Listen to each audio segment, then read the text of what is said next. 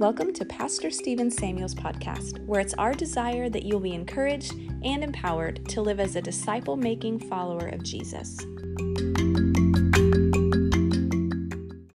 I know there's been a lot of discussion throughout church history, if you will, in our generation or two behind about what faith is. And we talk about, our faith a lot of times.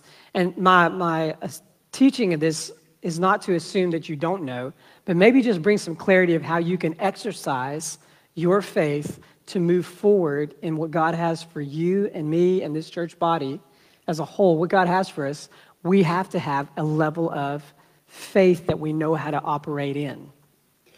Does that make sense? And so this morning, again, this might seem very elementary, but I think the Lord wants to teach us some things about how to use our faith well. Now,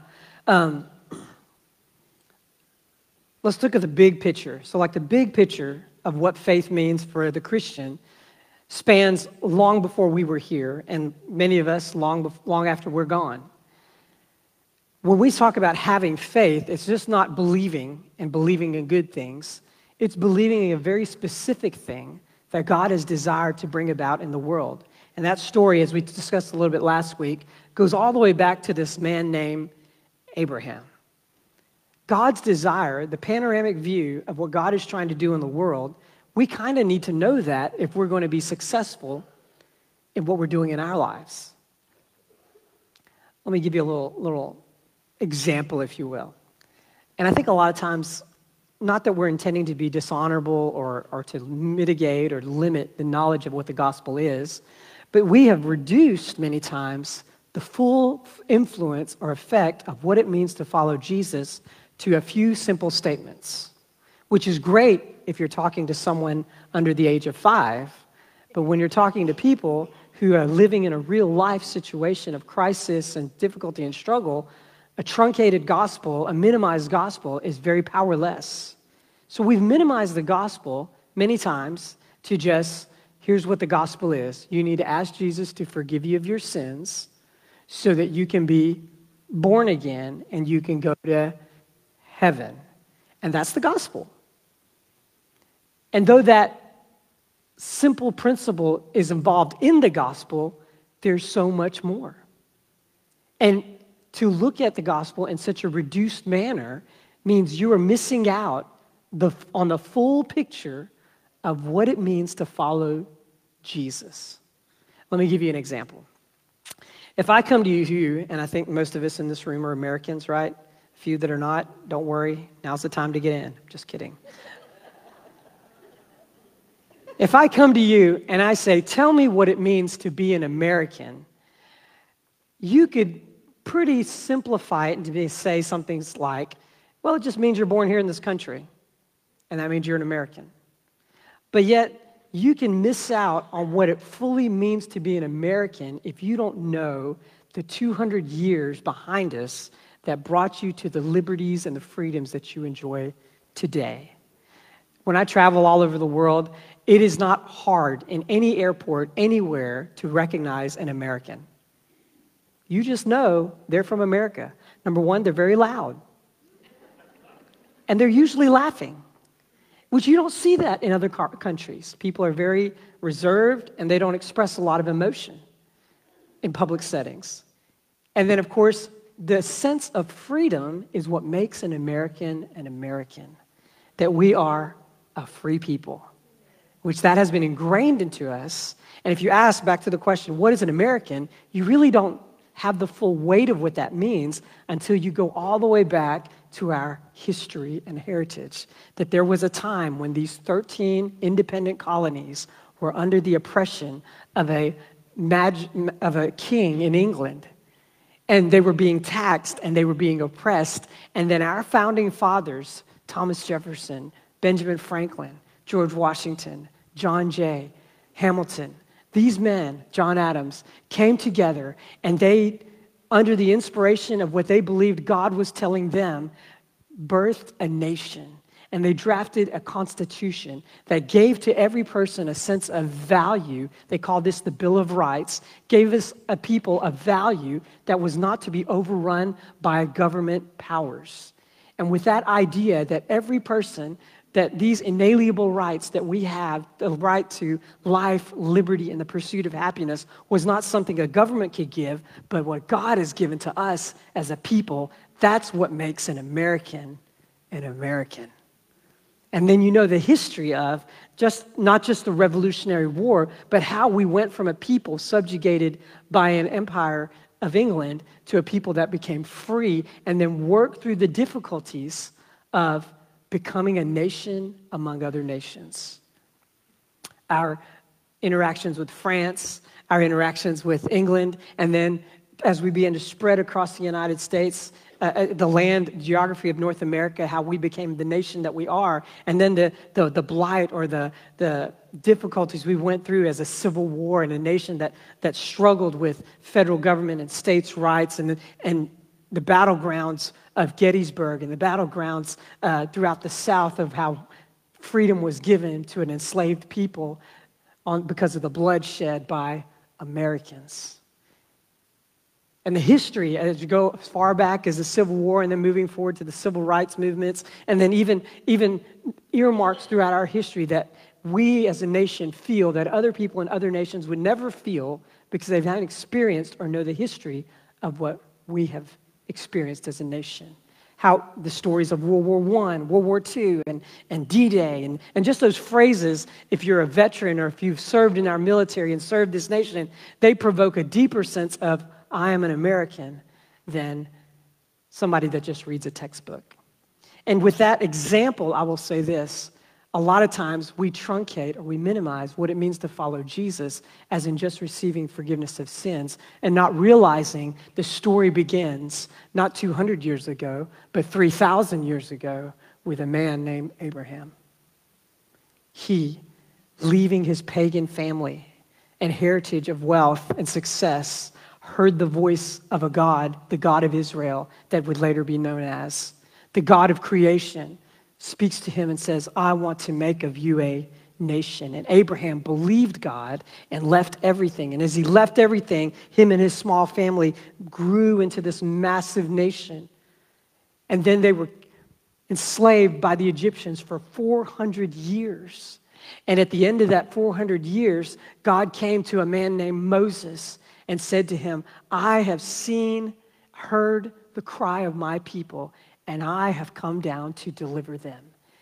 And over a period of 10 months or 9 months, God comes down physically in form and through plagues and the river of Nile running red with blood and then locusts and then frogs and then hail. And then God blots out the sun, and with a mighty hand, he takes that 1 million people of the Jews out of bondage, out of slavery. They were slaves one day and became a free people the next. And that process of sacrificing the lamb so that the death angel would slay the Egyptian firstborn and not the firstborn of the Jews, that Passover festival was the beginning of months or the beginning of the calendar year for the people who were now being liberated, the Jews. And then the story goes on how Moses led them through the wilderness and God gave to them the law of how he would want to come down or how he desired to be with them as their God and they be his people. And God wanted this relationship with this people, Israel. And so because he desired it, he gave them a law of how to behave in his presence and not to provoke offense between them and God by keeping the law. And as Moses gives them the 10 Commandments, it immediately becomes apparent within a matter of weeks, if you will, or days, that they cannot keep this law. And yet God has a longing to be with people, to walk among them, to come sit down and eat with them. And then in around Exodus 20 or so, it says that Moses and the children of Israel, the leaders of Israel, went up to the mountain, 70 of them, and the God of Israel came out of hiding, if you will. And where his feet would touch down, the pavement would become sapphire, clear. Could you imagine watching God step down the mountain? And what did they do? It says they did what every little kid would do when friends come over. They busted out the table, the food, the drinks, and they had a party with the God of Israel. And God's desire has always been, from Abraham to Moses, to be with his people. And yet that same people, though they feared God and they called themselves the children of God, didn't know how to worship God with all of their heart. And so the Ten Commandments, though it was intended to show them how to be in the company of God, pushed them from God because they were not able to keep the Ten Commandments. And then you go from Moses taking the children of Israel all the way through the wilderness, 40 years, and then you get to Joshua, who brings them into the promised land, and God gives them a promise. This is your land, and this is the land that I will come and dwell with you in, right? And then he gives them battle after battle, territory throughout the Middle East, and they are still fighting that battle. It is their land because God gave it to them. Not what the UN says, not what the United States says, not what governments of the world says. The land of Israel belongs to the Jews because God gave it to a man named Abraham thousands of years ago. And the last time I checked, he didn't change his mind. And God comes down to Israel, and as they're winning and conquesting throughout the Middle East, they find this cyclical pattern of every 40 years. They would get near God, and then they would fall away from following God's principles. They would get near in repentance and revival, and God would deliver them, and then they would fall away because selfishness and pride and greed and sexual perversion would overtake the culture. And that cycle of 40 years went for about another 400 years, cyclically, of the judges. And then finally God said, I'm going to raise up someone to establish this kingdom. And he raised up a little boy, 14-year-old kid named David. And David would be the first king of Israel to bring together the tribes of Israel and set in front of them or build for them a nation that sought the face of God. And he took the Ark of the Covenant and brought it to Jerusalem. And I don't have time to go into the meaning of that, but the presence of God was in a place that everybody could access it. And for a season of time, the reign of David's life over the land of Israel was one of the most fruitful times. And then he handed it off to his son Solomon, even more fruitful. No war. And God had a place on earth in the land of Israel under the reign of King Solomon that had never been seen before. But sure enough, sin crept in. Wickedness crept in. Perversion crept in. Because the nature of man was not changed by keeping the moral law. There is no salvation in keeping the law because we cannot do it. And so God, because he had promised long before this even happened, that one day someone would come to change the nature of people's hearts from being sinful to righteous, not based on what they could or couldn't do, but because their DNA, their identity would be changed. And the way he would do it, it was a mystery throughout the Old Testament. How would God do it? How would God make for himself a people that would not turn their back on him? And so we go from David to Solomon, and then from Solomon, the kingdom of Israel splits. Because one side is faithful, the northern kingdom was not as faithful as the southern kingdom, and yet both of them slowly had cycles of following after God and then not following after God, keeping Torah and then not keeping Torah, keeping the Sabbaths and not keeping it. And then God would then turn over the children of Israel to the Assyrians in the north who would come in and invade, and then the Babylonians, and then the Persians, and then the Greeks, and then the Romans.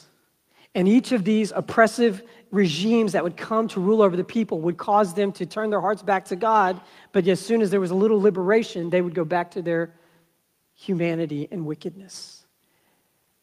And then 400 years more of silence from the last prophet of the Old Testament until this wiry, crazy-dressed, honey-eating, locust-eating man appears on the scene named John, the son of a Levitical priest.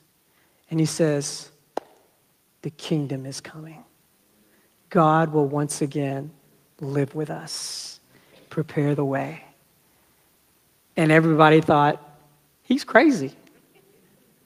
What is he talking about? And John's ministry exploded. His preaching exploded in such a powerful way that thousands upon thousands began to congregate back into Israel because the king is coming and he was going to reestablish the covenant that God promised to Abraham. But they had a little different idea of what it would look like. They thought that king would set up a military army and wipe out the Romans and the Greeks and push back the Persians, and they would have a political system. And when Jesus comes on the scene, he said things like, "My kingdom is not of this world." And the people that he was gathering were not those with military might and strength and power to subjugate and cause others to worship him. His kingdom was an everlasting kingdom. And he would change the heart of all who came to his kingdom to be like him so that they would rule the world, not with hate, anger, and fear, but with the love of God and the power of the Holy Spirit. And he established that kingdom for 3.5 years with these 12 goofy guys that didn't have a clue what he was really doing. They just knew he's the one. He's going to do it. In fact, the little discussions between the disciples of, well, listen, am I going to be the right-hand guy or are you going to be the right-hand guy? And they were bickering and fighting about it. In fact, one of them, James and John, they want to be on his right hand and his left hand, but they didn't have the boldness to ask Jesus, so they sent their mother. And John and his brother's mom, his mom comes to them and he says, Jesus, I got a question to ask of you, but I need you to say yes before I ask it. And Jesus is like, what in the world are you talking about? He says, when you get to your throne, can my 2 sons, James and John, can they be at your right hand and your left hand when you get to the kingdom level? And he's like, you don't even know what you're asking. You don't know what you're asking. Because the baptism that I'm baptized with, it's a high price. And so he says to them, absolutely, they can be baptized with this baptism, but to sit at my right and left hand is not for me to give. And they were like, well, what does that even mean? I don't know. And so then the king, who's supposed to establish this kingdom, where God comes in and lives among the Jews, he's taken captive by the Romans because of the Jews. He's beaten 49 times. He's tortured. He's killed. And the hopes of a kingdom come died on that Passover day. And everything that they had thought was going to happen stopped when he died. Because as far as they knew, he was the king. And not only did he just die a natural death, as in the possibility of rising from that natural death, his body was mutilated, destroyed. But he had told them, this is part of the kingdom building. They will kill me, and in 3 days, I will rise. We know the story. And then when Jesus comes back to life, they of all people should have believed, but didn't believe. They had seen him raise the dead, but yet they had seen him destroyed, physically destroyed by the Romans. And so when he rose from the dead and he comes to them, he says to them, you foolish and slow of heart to believe all the prophets. Because he's painting for them or telling them, this is the kingdom. It's not a political system. It is a kingdom of heaven that lives in the heart of people. And so many people will come into this kingdom that they will make earth change to be the habitation of God. And one day, the kingdoms of this world and the kingdoms of our Lord in Christ will become the kingdoms of our Lord of Christ. That's the promise. And Jesus looks at them, and I love it. Probably the speech or the teaching I would have loved to hear the most of my life was for 40 days, Jesus hung out with the disciples, and he spends time with these 2 guys on this road to Emmaus. One of the guys, I think his name was Cleopas, and I forgot the other guy, Simon. And as they're walking, he says, and he unraveled to them or told them of all of the prophecies and why Christ had to die. Why? Because the problem with building a kingdom that was his was the human nature was broken.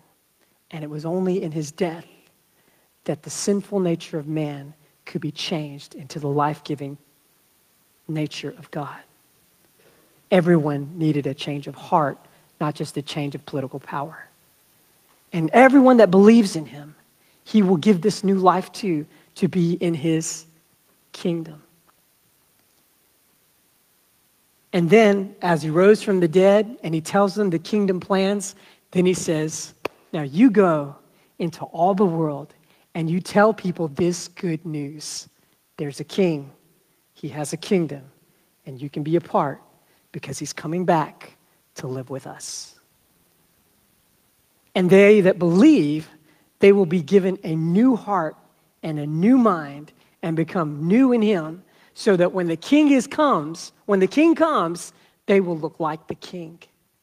John says it like this. The passage, I'm sorry, drawing blank. He says, when we see him as he is, we will be like him. And everyone that has this hope purifies himself, even as he is pure. You know what you and I are living for, whether you knew it when you enlisted or not into this kingdom. You know what we're living for? One day, soon, he is coming. And the life we're living now is to prepare, not just for a celebratory welcome, but that we will be able to stand in his presence, fully made like him. Our nature will be like his nature. Everyone that has this hope, you know why we're telling you, be holy as he is holy? Because when he comes, there will be no sin in his presence. No carnal desire will live. You must be like him. And that is the story of salvation, which is not easy to just minimize and to confess your sins. He wants to change your life. And as we look at that story, how do we navigate from where you're at now to the person you're to become then in the future? Know this, God's will for your life, or this journey of faith, is not about you being wealthy and successful, having a good life, raising good kids. That's not the markers of success. The mark of success is that you become like Jesus. I know a lot of times we want God's will for our life to be all these things done, accomplishments checked off. But God's will for your life is that you become like him. And if you fail at that, you failed at everything else. And I'm not saying that in a condemning way. I'm just saying this is the finish line. You're to look like Jesus. And so in this life, Jesus said to the disciples, you will have tribulation. You will have offenses. And there's things that are coming to destroy you because they're trying to keep you from entering into the kingdom life, to become one of the king's sons and daughters. And your job is to battle through those things, overcome the things that drove Israel into cyclical sin and nations into cyclical sin, the idols of pride, unforgiveness, bitterness, strife, perversion, complacency. Those are the enemies of the kingdom. But when the Holy Spirit is inside of us, the same Spirit that raised Christ from the dead dwells in you. He will make alive your mortal body. Why? So you can live in a kingdom. And Jesus is looking for ambassadors of his kingdom, which means what? Those that represent him and his kingdom, to go into all the world and reconcile or bring people to the awareness of, this is his kingdom. If you want to know what Jesus looks like, watch me, because I am his follower. I know, Stephen, that's a big, tall order. I would rather them watch you than watch me. No, you've been given the keys to the kingdom. In fact, Jesus tells Peter, listen, Peter, I am the Christ. Or Peter says, you're the Christ, the Son of the living God. And Jesus says to him, on this revelation that I am the Messiah, the Son of the living God, I will build my church, and the gates of hell will not prevail against it. And I give you, Peter and the disciples, the keys to bind in heaven by binding on earth, and loosing in heaven what you loose on earth. Because what you say and what you do as an ambassador of my kingdom is what's going to establish my kingdom on earth. And with that authority, Jesus launched the church. his kingdom. And when he launched that church, he didn't launch that church to say, just hang out until everything just goes horribly wrong and shipwrecked and everything gets horribly worse, and then I'll come and bail you out. No, he said, go into all the world. And then he said this gospel of the kingdom must be preached in all the world, and then the end will come. You thought the end was going to come once you figured out who the Antichrist was. He already knows that part. You thought the end was going to come when everything gets bad and, all this, eschatological nonsense comes to pass. The end doesn't come until you and I establish the kingdom in every part of the world. In fact, it says that we can hasten his return. What does that mean? Speed it up. How? By taking this message of the kingdom into all the world. And that's the introduction.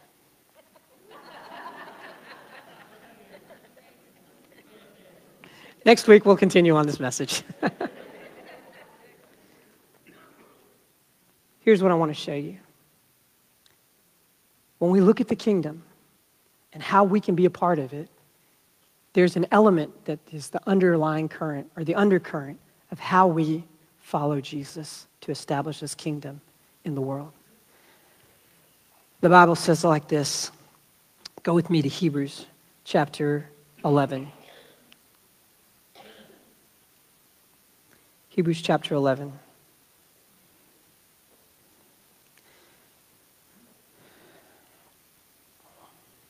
Well, if I can get there. Good. It says, now faith is the substance of things hoped for. Now read this in the context of what I just told you about a kingdom coming and the Jews, the Hebrews, whom this letter is written to, anticipating that coming of God's kingdom. And this is the admonition or the encouragement the writer of Hebrews gives. He says, now faith is the substance of things hoped for, the evidence of things not seen. For by it, the elders obtain a good testimony. By faith, we understand the worlds were framed by the word of God, so that the things which are seen were not made of the things which are visible. Keep reading here. By faith, Abel offered to God a more excellent sacrifice than Cain, which he obtained witness that he was righteous, God testifying of his gifts, and through it, he, being dead, still speaks. By faith, Enoch was taken away so that he did not see death, and was not found because God had taken him away. Before he was taken, he had this testimony that he pleased God.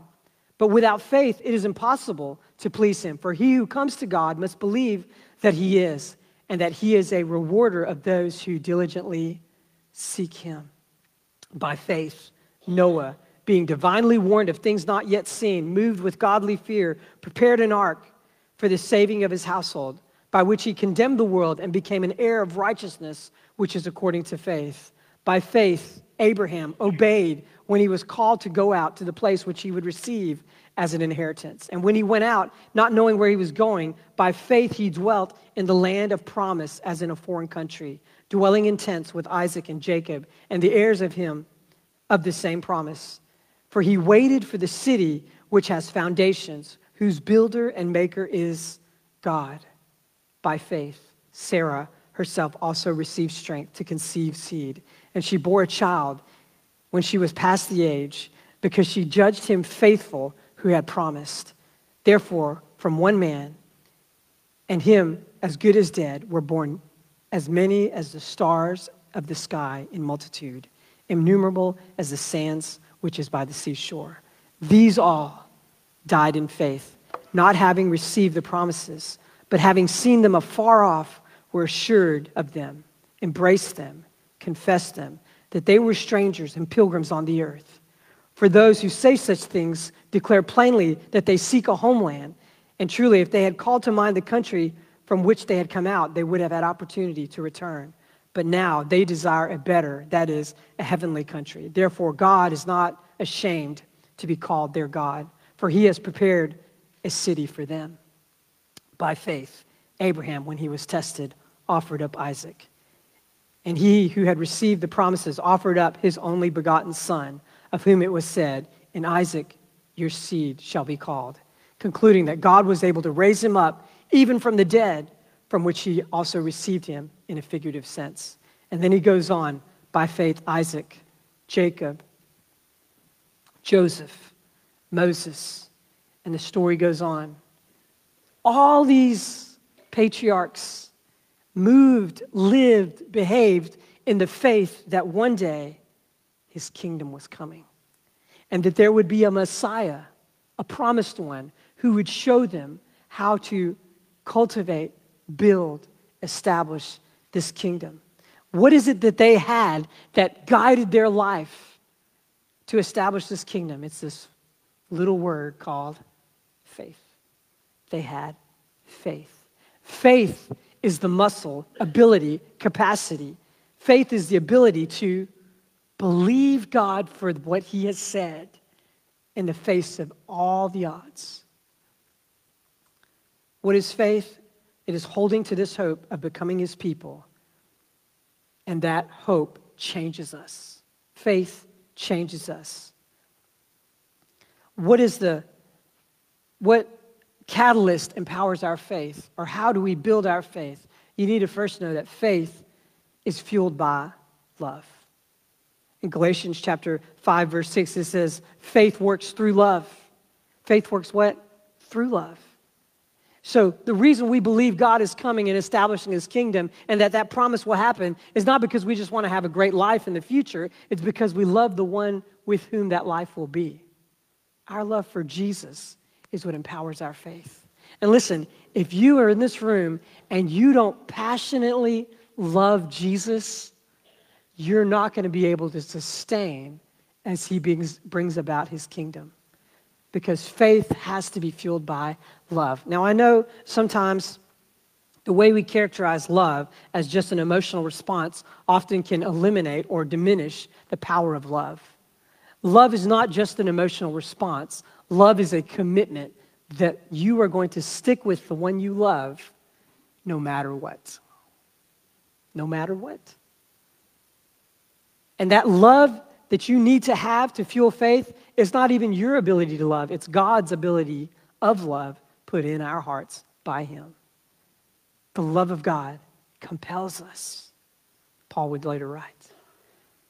So if you're not madly in love with Jesus, and you're just this, I like him and he's good, but I'm not in love with him, Stephen, then that means there's other things in the way that have pulled your affections away from him. That's why keeping him the first love, as we talked a few weeks ago, is such a priority.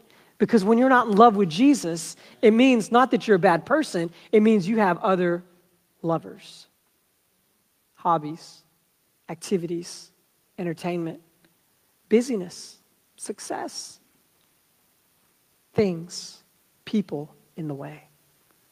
Because inside of you, when you're born again, is an innate desire to love God. You have to work at not loving him. God has put in our hearts a love for him.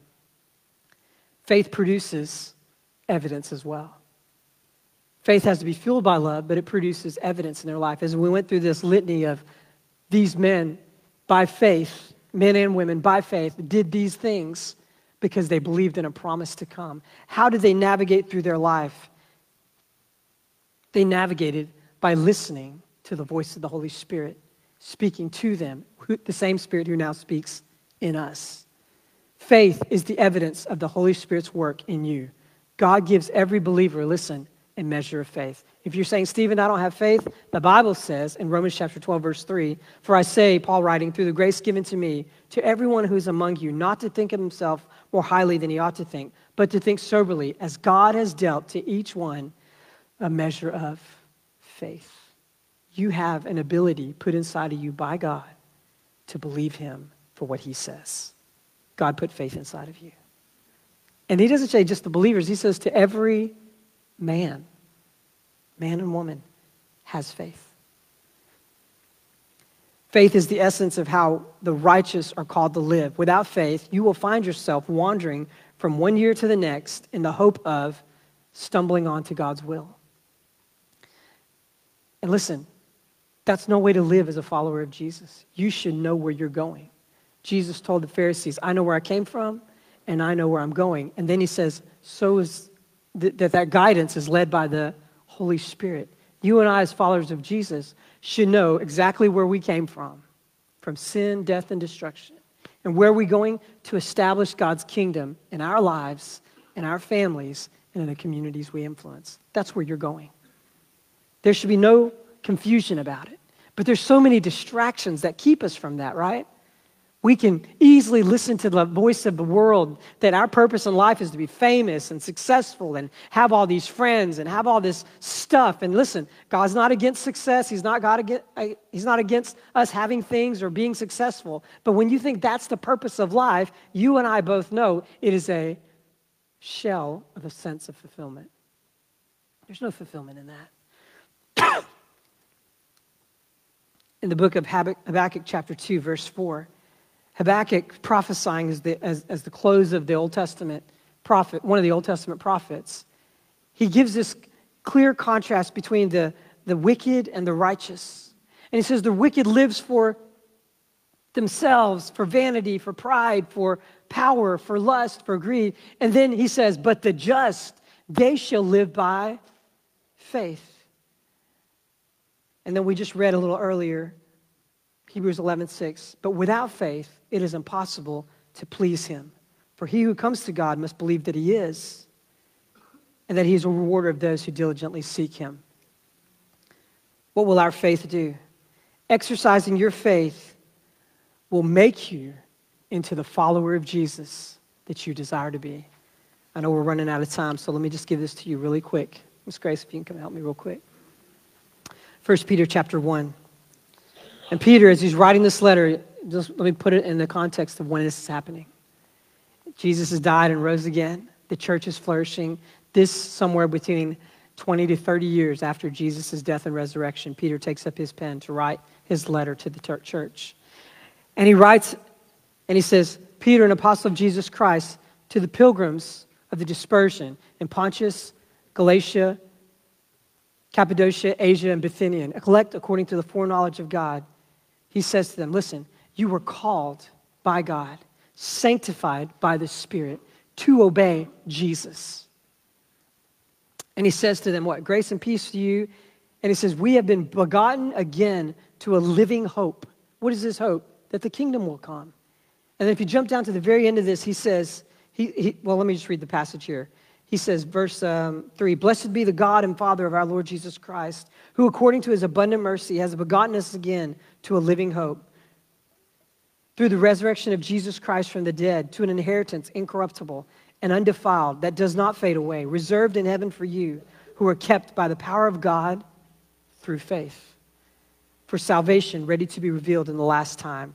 In this, listen, you greatly rejoice, though now for a little while, if need be, you have been grieved by various trials, that the genuineness of your faith, being much more precious than gold that perishes, though it is tested by fire, may be found to praise, honor, and glory at the revelation of Jesus Christ, whom having not seen, you love. Though now you do not see him, yet believing, you rejoice with joy inexpressible and full of glory, receiving the end of your faith, the salvation of your souls.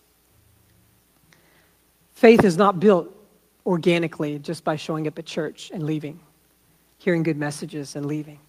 Faith begins, as we talked about last week, listen to me, where the will of God is known. What is God's will for you?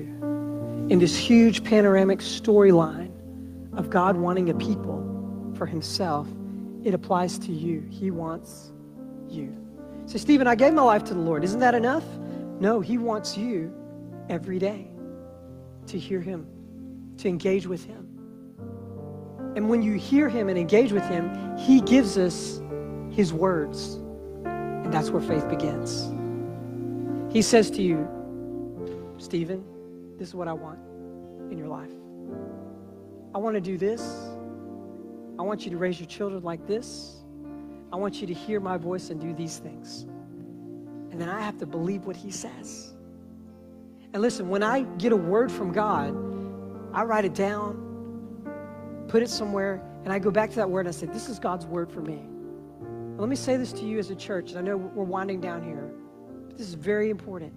We as a church cannot move forward in what God has for us unless each one of you get a word from God on what you are doing in this life and in this community. You have to have his word. I know the general revelation of God's word is this: you're to go and make disciples. If you're not doing that, step number one, make disciples. I don't know how. Start learning. Start preparing. But each one of you need a specific word from God. So, Stephen, I thought that was just for the pastors and the preachers and the patriarchs of the Old Testament. It's for all of us. Jesus said, my sheep hear my voice, and the voice of a stranger they will not follow. There's so many voices right now. And I would go to venture this, that there's so many voices now than ever before, because it's so much more important now than ever before that you as a follower of Jesus can hear and receive a word to navigate through all the junk that's going on right now. We are inundated with so many people telling us why you're here, what to do, how to live. I mean, you can Google almost anything and get advice about anything. Doesn't mean it's good or accurate or even godly for that matter. But you need to hear God's voice. Nothing will replace that.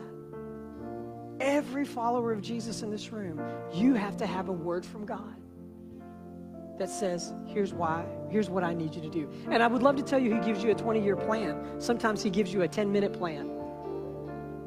Here's what I want you to do right now.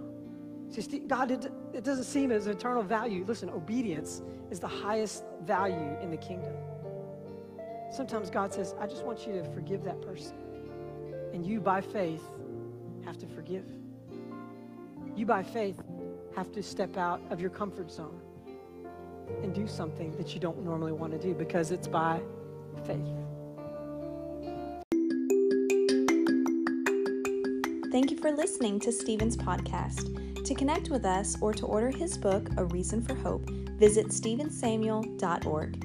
You can also find him on Facebook, Twitter, and Instagram at, you guessed it, Stephen Samuel. Thanks for listening.